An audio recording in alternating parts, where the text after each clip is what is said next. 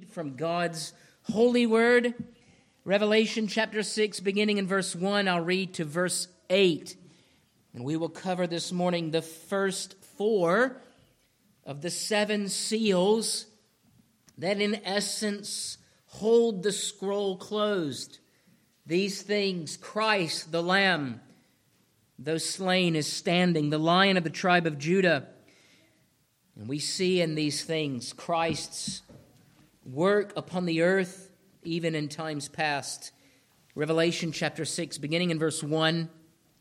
After I beheld, when the Lamb had opened one of the seals, and I heard one of the four beasts say, as it were the noise of thunder, Come and see. Therefore I beheld, and lo, there was a white horse, and he that sat on him had a bow, and a crown was given unto him. And he went forth conquering, that he might overcome. And when he had opened the second seal, I heard the second beast say, Come and see. And there went out another horse that was red, and power was given to him that sat thereon to take peace from the earth, and that they should kill one another. And there was given unto him a great sword. And when he had opened the third seal, I heard the third beast say, Come and see. Then I beheld, and lo, a black horse, and he that sat on him had balances in his hand. And I heard a voice in the midst of the four beasts say, A measure of wheat for a penny, and 3 measures of barley for a penny, and oil and wine hurt thou not. And when he had opened the fourth seal, I heard the voice of the fourth beast say, Come and see. And I looked, and behold, a pale horse, and his name that sat on him was Death, and hell followed after him. And power was given unto them over the fourth part of the earth to kill with sword, and with hunger, and with death, and with beasts of the earth. Thus far, the reading of God's word. You may be seated. Let me pray now for the blessing of the preaching of God's holy word. Lord,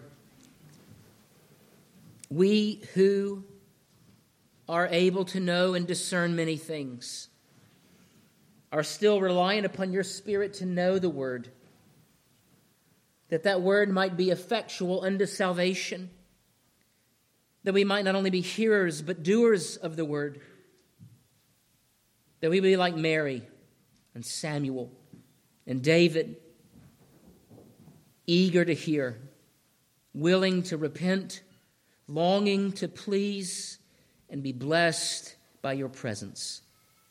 And so, Lord, we ask this morning that you might speak, for your servants are listening. For this we pray in your name. Amen.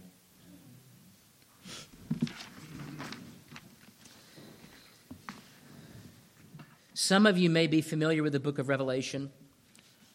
It comes at the end of the Bible.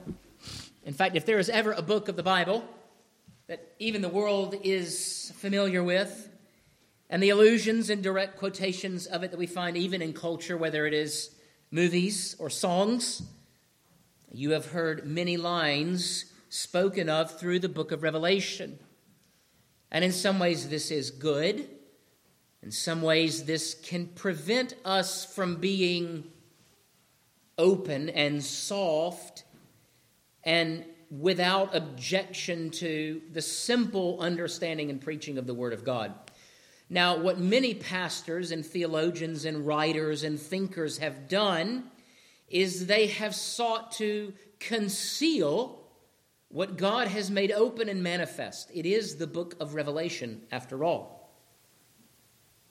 It is that manifestation, that revelation of the working out of Christ, taking for himself through obedience to the will of the Father, that place of all power in heaven and on earth. And with that rise to power comes effect. And we ought not live as though that is not the case. Even in our own political system, we look at the presidents down through time and we think one is very much like the other. And most of them are bad. And here's the little secret. They are all men with feet of clay. And they are more like Nebuchadnezzar than they are our Redeemer. They are power hungry. That is what we are, is it not? By default, we are prone to mistrust, and even Christians today are prone to doubt and neglect the glory of this particular scene. We live in a sort of quaint existence, as though Christ is not ascended, and we are content with our suffering, never to gaze upon the glory of Christ's victory. And it is that gives context to our suffering, and power and glory and hope and comfort and strength, that we can go to the gallows, to the dungeons, to those places of imprisonment and suffering and death because Christ is risen with hope. And so we suffer not for suffering's sake.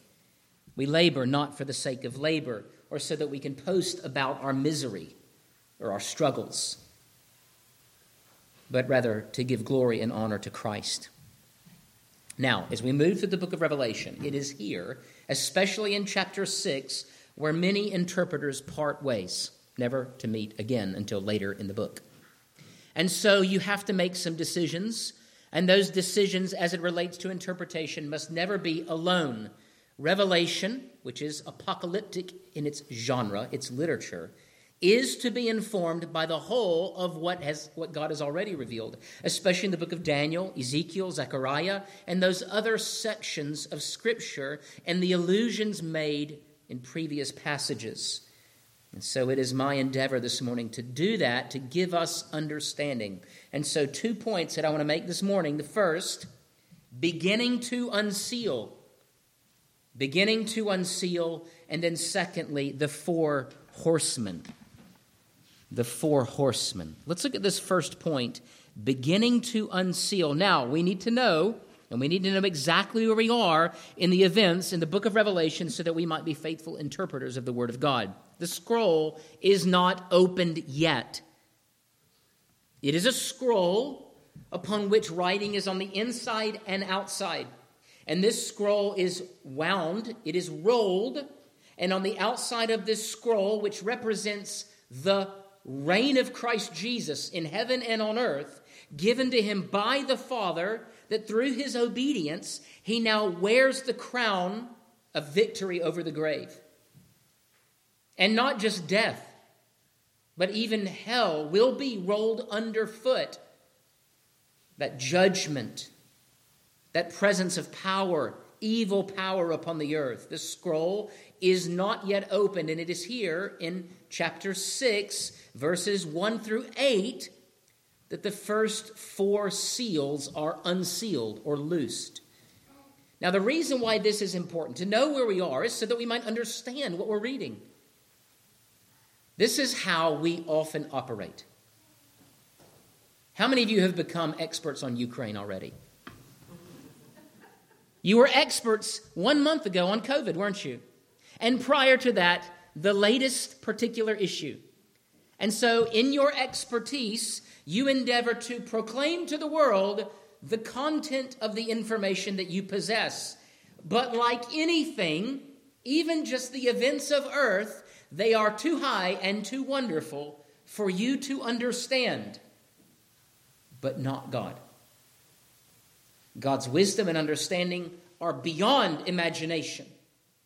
Not only does he understand the global political conflicts of our days, but he has ordained them. Not only does he know all the hair on Putin's head and Zelensky's, but what they had for breakfast and what is in their hearts, and not only their hearts, but even our small children whose hearts and minds we don't understand. We don't get it, but God does. And so for those who do not understand, there are some things that we can. And God has laid down for us in Scripture clear teachings that are connected not only to God's plan for redemption in your life, your existential, your personal salvation, the gospel, but the whole of redemptive history is in some way laid down for us so that we might understand what God is doing for and to the world. And Revelation is a key part of that. Now, many of you may say, and I have said this myself, this is why after almost 11 years of preaching, I'm just now coming to the book of Revelation. And one of the great regrets that I have in ministry is not preaching it sooner, which would have required, obviously, faithful study of it sooner, and less this intimidation that was impressed upon me, not by faithful Christians, but by lazy Christians. Christians with too much imagination and very little hermeneutical commitment that Scripture is used to interpret Scripture. Now, this is what I mean by that, lest I sound too negative, which is often my tendency. Many of us, when we come to Scripture and we come to the hard parts, we go over them. We go around them. And we say to ourselves, this is for pastors and theologians. This is not the way of faithfulness. Here is why we go around them. Because we wish to walk upon ground that is well tread, because it is easier to walk upon. And there are sections of Revelation that are tough going. Right now in my woods, there are thickets that I could not walk through that require taming, manicuring. Revelation is like at times a very thick thicket. It's tough going. But we ought not let that intimidate or keep us from walking. This is what often happens then in the life of many believers when they come to the book of Revelation. They say it'll all pan out in the end. We call these people pan-millennials. Why do we not apply this thinking to justification or any other biblical doctrine? Why this? And I think this is the reason why. As it relates to the book of Revelation, taking a stance means entering into difficult conversations. Here is what has happened to me since I have come out of the post-millennial closet. The first thing anybody wants to talk to me about is how I'm wrong. Not about salvation, but about my eschatological views. And I say to them, you hope I'm right, don't you? Here is the problem. There are too many Eeyores and not enough Tiggers. Right? Many Christians think that to carry the cross of Christ has to look as though we are downcast, not only in our faces, but our lives. And do you know why we often look downcast? It's the same reason why people get on social media and cry. Why? It's going to be okay. That's what they want to hear. This is what we are addicted to. It is the addiction. It is the obsession with losing. Because we wish to give losing and put losing into the context of our own selfish cross-bearing. But here is the paradox of Scripture. You win by losing. You live by dying. You are reborn in death. And so what is happening in Revelation is the fallout, it is the consequence, it is the fruit, not of a Christ who suffers and dies over and over and over again, but a Savior who has died once, he has taken the throne, and he is no longer meek and mild, but he is the one who rides out on the white horse in judgment and grace to bring to the earth, and upon the earth, the glorious benefit of his resurrected, ascended glory. Now, here is what I mean. I don't want you to be pan-millennials. I don't want you to just think, well, Christ wins in the end. He does. Here's what I want you to be concerned with. What will happen with you? Let Christ take care of the details. But how will you be faithful? Because oftentimes when you say, oh, it'll all work out in the end, what inevitably happens in the life of a believer is you say, I'll just sit here and wait. That is not faithfulness.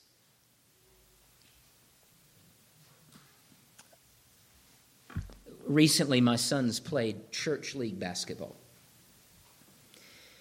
And in terms of win-loss record, there was not much to be proud of. But in terms of full effort, I was very proud. You can't win the game alone, but you can hustle. You can do your part in the work of the kingdom. Reformation.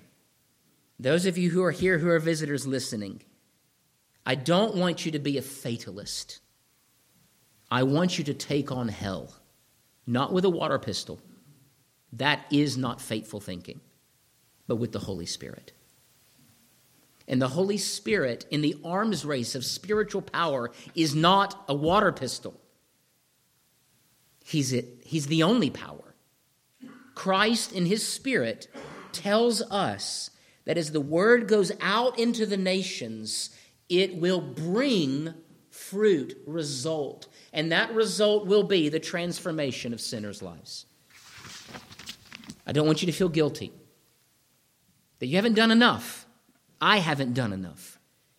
I have not labored at times in my life with the optimism, not of the present circumstance, but the future promise of an inheritance. And we are to rightly divide the word of God so that it might affect our lives. I'm not saying be post-mill. In fact, those eschatological perspectives are not even really seen in the book of Revelation, like they are in other books of the Bible. But I am asking you to be optimistic about the fruits of our labors.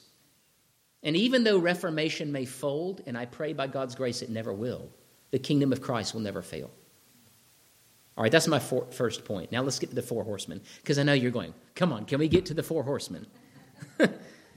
So, it must be said that there are no small number of opinions about what the riders of the horses are and what they represent, what they stand for, and how we are to rightly interpret them in light of their relationship to redemptive history and the continued expression of Christ's work in history to bring about the destruction of the temple in Jerusalem we see in Mark 13, in John chapter 2, but also the furthering of the heavenly Jerusalem that is to come, as it is in heaven.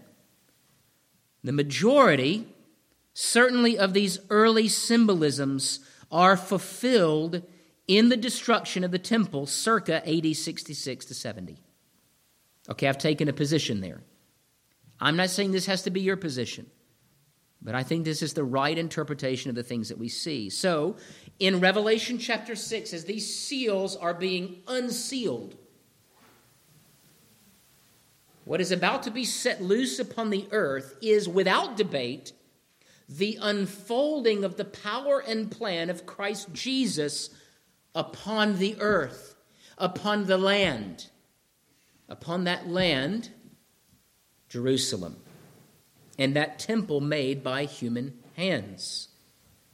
For what Christ is preparing his people for is not hope and confidence in that temple built by human hands, but the temple of Christ's own body and the coming of the church of the Lord Jesus Christ in the clouds, and the understanding that it is not here or there, but wherever the saints of God gather in worship, or in spirit and in truth. Is this not what God's own prophetic word has prepared us for? The many apocalyptic visions in Ezekiel, Daniel, Zechariah, and elsewhere. The temple must be destroyed. And our confidence in that which is built by human hands must give way to the one who was destroyed, but then raised as the true temple, the one in whom we dwell, the one who is the gate, the door, through whom we enter in fellowship with the Godhead and with one another. What we find in Revelation chapter 6 is Ezekiel 5 coming true. God is bringing real judgment against Jerusalem and all who reject Christ as King of heaven and earth. Now, as we look at this text, we look at verse 1. After I beheld, when the Lamb had opened one of the seals, I had heard one of the four beasts, or the angels that we read of in chapter 4 and 5, say, as it were, the noise of thunder, a very loud call to come and see. Now, some of your translations just read, come, but it's similar. Come and look. Come and see what the Lord will do. And this is a repeated invitation 4 times. These 4 times, these 4 seals, as they are being unsealed, loosed, John is invited to come and see. And as John is invited, so too you and me. We need to see what is happening. Now, see means more than look. See means understand. To come to an awareness of what God is doing. Now, John has, in his experience already in the book of Revelation, dealt with a wealth of emotion. Fear, shock, awe, sorrow. All of these things are acquainted with dwelling in the presence of Almighty God. Now, when you come to worship, you should be prepared to feel. And if you are left emotionally unchanged, it is because you have forgotten in whose presence you dwell, and the command that he ought to have over your heart, and the stakes that you are to have in his kingdom.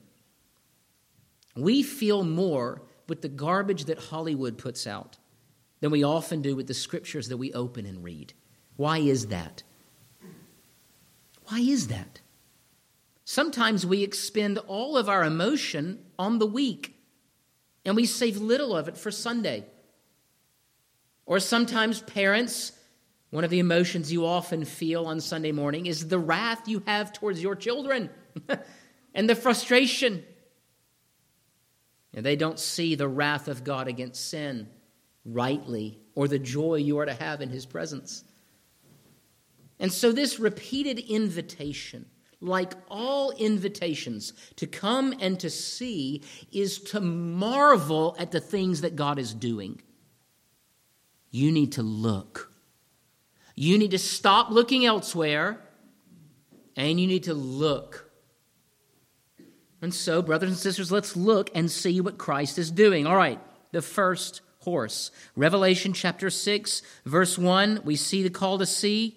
Therefore I beheld, or I saw, and lo, children, that just means something's coming. What happens next?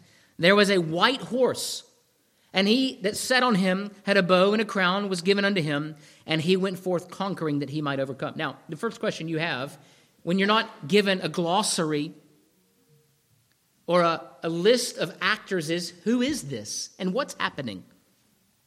Here we have a white horse and a rider upon its back. The rider had a bow, a crown was placed upon his head, and he came forth conquering and to conquer.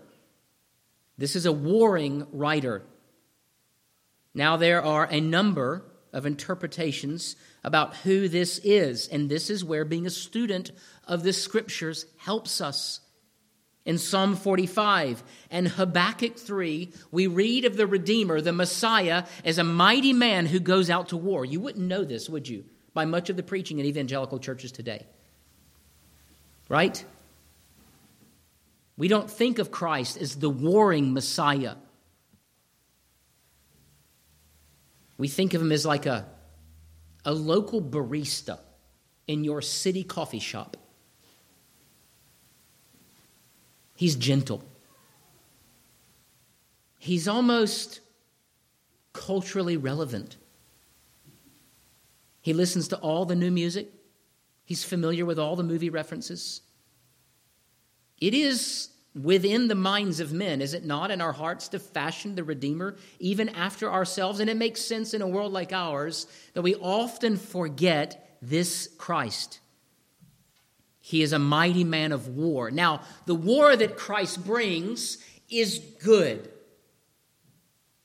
And so even though there are a variety of views that this writer is the Antichrist, that he was a Roman emperor or one in particular, or that he is Christ himself, I'm going to, as it were, stake my flag on this. Psalm 45:4. In your majesty ride out victoriously for the cause of truth and meekness and righteousness. Let your right hand teach you awesome deeds. Your arrows are sharp in the heart of the king's enemies. The peoples fall under you. Or Habakkuk 3. Was your wrath against the rivers, O Lord? Was your anger against the rivers? Or your indignation against the sea when you rode on the horses? On your chariots of salvation, you stripped the sheath from your bow. Calling for many arrows, you split the earth with rivers. It is the fulfillment of Old Testament prophecies. Zechariah 6, verses 1 through 8. Ezekiel chapter 5. There is not time, at least today, to move through these things. But what we find are God's promises, his prophecies that the Messiah will be the one who rides out in judgment against his own people who have rejected his covenant promises and stipulations. A stipulation is simply, if you do this, then this. If you obey, there is life. If you disobey, there is curse. And time again in the Word of God, we read these covenant promises and covenant stipulations such that no man is without excuse. Or elsewhere we read, kiss the Son, lest he be angry with you, and you perish in the way. What is Jerusalem? If it was not the great apostate city, inhabited by those who in the main rejected Christ, and instead of saying, Hosanna, though many did, in the main, Jerusalem put Christ to death. Not even Rome did this, but the very people of God. The Old Testament, Old Covenant people of God rejected Christ.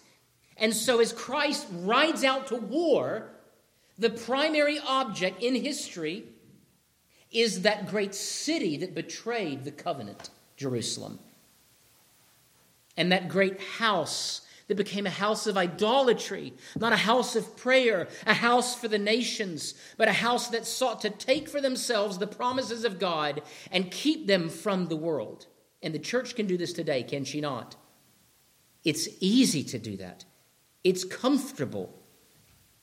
It's hard to want the world to be brought into the church.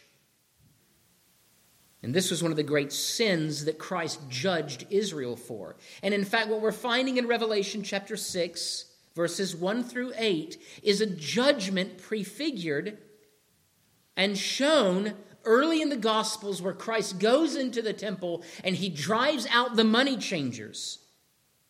Now, many say God doesn't want commerce in the church. That's fine.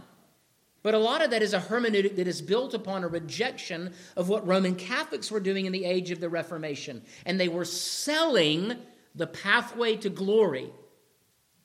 What the Jews were doing was they turned the court of the Gentiles into a place where Gentiles could not go. It is though we were to meet for worship on Sunday and on the door say, visitors not welcome. But that's the whole point, is it not? Of the Abrahamic covenant.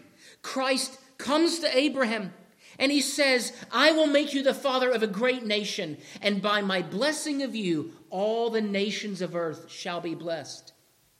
You and I, Gentiles, I don't know how many of you have Jewish mothers. I don't know. Some of us may have Jewish lineage, but by and large, we're Gentiles. And yet we are part of the kingdom of Christ because Christ has come forth on the horse and he has brought judgment upon those who have rejected him and brought peace to those who embrace him. And so here in Revelation chapter 6, Christ rides forth in judgment against the city and the temple. Now, who did he do this through? The nation of Rome. But then there's another horse, the red horse. And this red horse moves forth with the sword in order to remove peace from the land. Not the earth, but first the land. Jerusalem, Judea, Samaria, and to the utter ends of the earth. And so these prophecies given to John, yes, prior to the fall and sack of Jerusalem, are testimonies that it is not Rome. Washington is not a primary actor. Rome is not a primary actor. Your public school boards are not primary actors. You are no primary actor. Your pastor, your session, we all serve at the will of the one who sits upon the throne, righteous or unrighteous, all according to God's decrees. And so what we find here is that Christ sends forth war. And the way that he does that is he removes peace. Parents, I want you to think of it this way. Go out of town. Couples, leave home. Leave your children to themselves. Just leave them for a week. See what happens. All that is needed for evil to thrive is for good men to do nothing. When God removes from the nations this glorious gift of even common grace, it is often called, the result is what? What do we find in and of our nation today? We don't even speak the same language, even though it's English. We are thrust into a state of chaos, and that chaos is what? It is the manifestation of God's judgment. And it should break our hearts. Yes, it should cause us frustration, maybe to vent a little bit on social media, but it should drive us to our knees in prayer that God would show mercy and call us to action. This red horse goes forth, and the Prince of Peace removes peace. When we read of Christ as the Prince of Peace, it is not that Christ brings only peace. It is that he is the Lord of peace. And he can give it and he can take it away, all in relationship to our response to him, the Prince of Peace. And then there is the black horse. This particular writer comes forth with a balance or scales in his hand. And he is the manifestation of famine and poverty upon the land. And at the time of the sack of Jerusalem, many starved to death. And we find this as a fulfillment of Lamentations 26, Lamentations 5. When you begin to weigh your food and you're not on a diet, it means you're broke, that there's very little left. Like Elijah and the flour, or Joseph, who brings salvation to Israel despite drought and famine. Who do you think controls the seasons? Well, who do the nations think control the seasons? They do. Right? Even now we find people calling, maybe y'all saw this recently, an article in CNN. I told you this was going to happen. Many people did. Close your churches because of the spread of a disease. Now it's perhaps in order to prevent the rising tides of the melting polar ice caps, we should stop driving in cities on Sunday. Does that surprise you? It should not. Why Sunday? Can't we just cancel kids' sports? That would be great. No driving on Saturday. That would really save me an enormous amount of time. But why Sunday? Why Sunday? Because the nations are allied against the King of Heaven. This is a spiritual conflict. Don't forget it. Despite the sort of secular lens the world wants you to look through, everything is spiritual. It's all religious. And it all comes down to this. Do you worship the one who is on the throne of heaven and earth? Or do you worship the principalities and powers of the air? So, here comes this black horse. And he brings to Israel, he brings to Jerusalem famine, suffering, misery. And then there is the pale horse. The original word is chloros. It doesn't mean pale. It's that color, parents, your children turn right before they throw up. And you say, you look green. It's a green, sickly color. It is the color of plague and pestilence. Here is what I want you to think of. All that Christ did to Egypt, he did to Israel. Why? Because they rejected him. We think of Egypt and all of those plagues that were brought about upon them. And Christ was saying this: listen, and look at what's happening. Let my people go. And what did the Pharaoh do? He thought himself a god, didn't he? In all his arrogance and power, the wealth of the Pharaohs thought themselves to be God. And what did God do? All of those plagues were manifestations of their broken, idolatrous religion and the weakness of the man who stood at the top. Egypt is not unique in the nations, in the history of the world. Pharaoh is Genghis Khan. Pharaoh is the Caesars. Pharaoh are any men who ally themselves in power against Christ and his people. What Christ is doing is he is bringing plagues against Jerusalem. And what we learn is this: do not reject the offer of salvation in the manifestation, in the clear preaching and teaching of the Messiah. This is what Israel did. And instead of saying Hosanna, they said crucify him. Now, one question you might ask is this: to what degree do these judgments, which were brought against Jerusalem, that city of rebellion and idolatry, like the judgments that God brings against any who reject the Messiah, are they the same? Now, Revelation chapter 6, verses 1 through 8 is not futurist. It is not about something that is to come.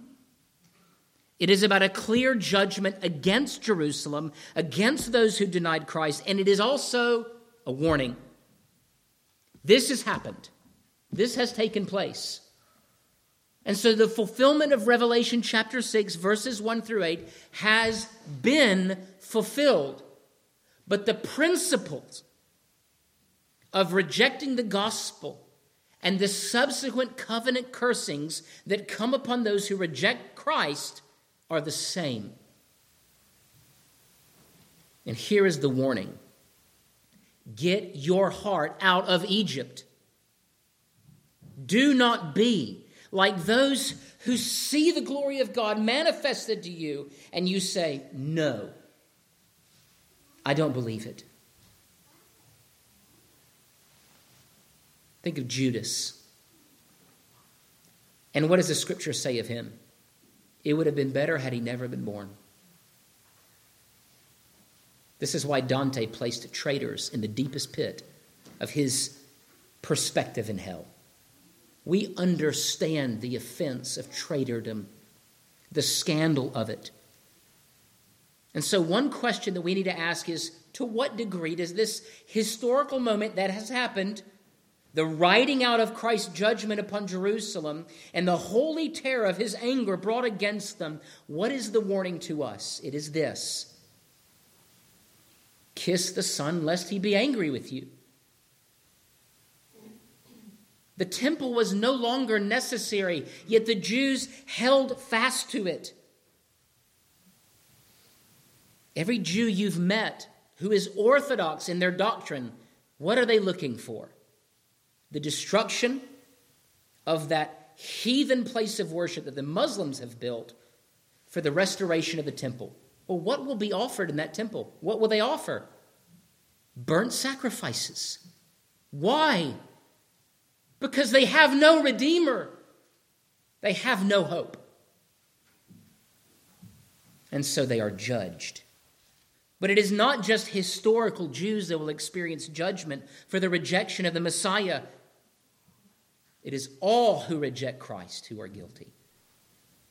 And so it is not just necessary that Christ judge Israel and destroy the temple. It is necessary that Christ tear down every high place in our hearts, that we may no longer say, I will trust in the works of men, of kings, of nations. but I will, with all humility, come before Christ and say, I belong to you. You're my king. This judgment of Israel is to be seen by the Gentiles. And this is how we connect things past and present, things ancient, things eternal, and things in close proximity to us. What does this have to do with me? Christ judges according to the covenant. He is the same yesterday, today, and forever. And it was always what? Flee to Christ. It was the message that Noah and his family heard, was it not? Get into the ark. The rain is coming.